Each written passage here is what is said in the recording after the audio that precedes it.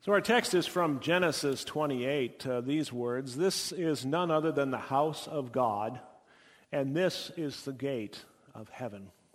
So our text for this morning's meditation. Dear brothers and sisters in Christ, the patriarch Jacob, upon awakening from sleep, having had a vision of angels ascending and descending on a ladder, having seen the Lord and heard the voice of the Lord, promising his presence, his care, his guidance, and his guarding of Jacob to fulfill a glorious future, the patriarch Jacob, upon experiencing all of these things, declared the place, that place where he was, where he had slept with a stone under his head, he declared that it was not only the house of God, but the gate of heaven. Now, that seems somewhat odd. Such a commonplace, such an average place, somewhere out in the country, to be the house of God and the gate of heaven. Here, I think we're more apt to think of Mount Sinai to be such a place, a mountaintop, where Moses and Aaron, Nadab and Abihu and the 70 elders of Israel met with God, and they ate with God, and they drank with God. Yes, it's easier to think of Mount Sinai as being the house of God and the gate of heaven. Or the Mount of Transfiguration. The Mount of Transfiguration, where Jesus was transfigured before his disciples, before Peter, James, and John. And there Peter, what did he want to do? Make 3 houses, 3 tents, 3 tabernacles for Jesus, for Moses, Elijah. Yes, that would also seem to be a better place for the house of God and the gate of heaven, the Mount of Transfiguration. But what about the temple in Jerusalem? The temple, which when completed by King Solomon and dedicated, was filled with the glory of God so that no one could enter it. The temple, which centuries later would be the place where the angel Gabriel would appear to Zechariah to announce the birth of John the Baptist. Yes, the temple in Jerusalem would seem to be more like a house of God and the gate of heaven. But no, going back to our text, there in the wilderness where Jacob slept, the house of God and the gate of heaven were to be found. For it was there that God was dwelling. And where God dwells, that's where the church is. And where the church is, there is the house of God. And there is the gate of heaven. Why? Why is the church God's house? Why is the church the gate of heaven? Well, because it is the church which is the entrance into eternal life and the departure from this life.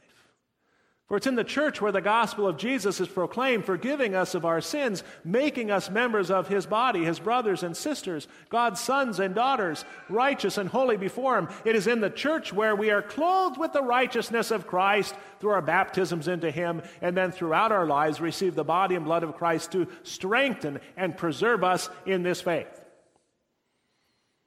And what does that mean? But that the words which so proclaim the kingdom of God, they're God's words.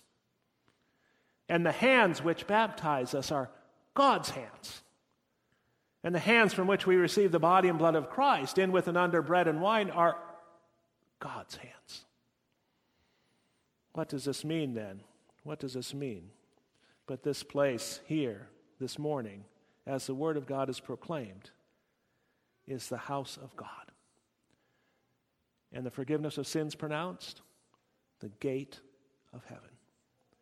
For here, God is in our midst as we have gathered in his name to, as St. Peter tells us, to hear the oracles of God. To hear the oracles of God. That's why we're here. What? What, Pastor? House of God? gate of heaven? No. It's just a building. It's a building located at 7700 Monroe Street, Spring Lake Park. That's all it is. Sure, we have pews to sit on. We have padded pews to sit on instead of rocks. But the walls here are just like the ones we have in our home. The lights, they work the same way. Switches. Furnaces built by the same company. The doors work just like the doors we have in our house. I mean, don't get us wrong, Pastor. It's a nice, churchy type of building. Certainly the stained glass is nice. Pyramids, nice too. But is it really different than any other place on earth? I mean, there are other places that are much more interesting, much more exciting. Take, for example, that Rainforest Cafe down at the Mall of America. It rains there inside a building. And what about the aquarium at the Mall of America, where you can walk underwater and not get wet? And what about the Viking Stadium? How cool is that? How breathtaking, how impressive. Now, those are buildings of wonder, but this building wouldn't even make the top 100 list of church buildings in the Twin Cities. House of God, gate of heaven, don't get it. Of course, that's the flesh speaking, isn't it? The law at war in our members, as we read in Romans, against ourselves. Our reason that looks at this building and says that while it's a nice place to visit every once in a while, it really doesn't impress. And that being so, how can such a grandiose claim be made about it? That is, that it's the house of God and the gate of heaven. Returning to our text again. Where was Jacob in our text? Where was he? Did he find himself in some impressive courtyard of an earthly king? Was he on the top of a mountain taking in an unending vista? Was he in an earthly paradise like the Garden of Eden? No, he was in the middle of nowhere. And yet he'd correctly declared that he was in the house of God. And he was at the gate of heaven. Why? Because it was at that spot that God had come to meet him. To meet Jacob. At that spot that God had spoken to him, that God had revealed his future plans to him. And that is exactly what happens here. It's exactly what happens here every Sunday. This is the heavenly Jerusalem come down from heaven, as we read about in Revelation 21. For here we hear all about what God has done for us and what God continues to do for us and will ever do for us in the person of his Son, Jesus Christ.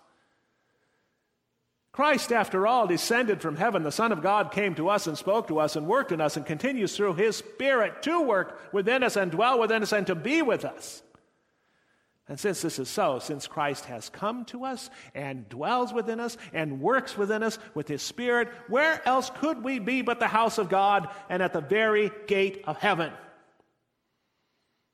That's why Luther can say the church is established among men when God dwells with men.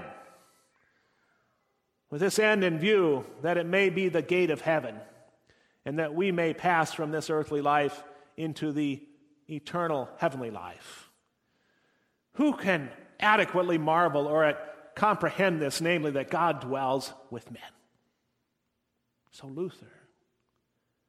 And yes, we do think about this a little, don't we? And that is at Christmas time.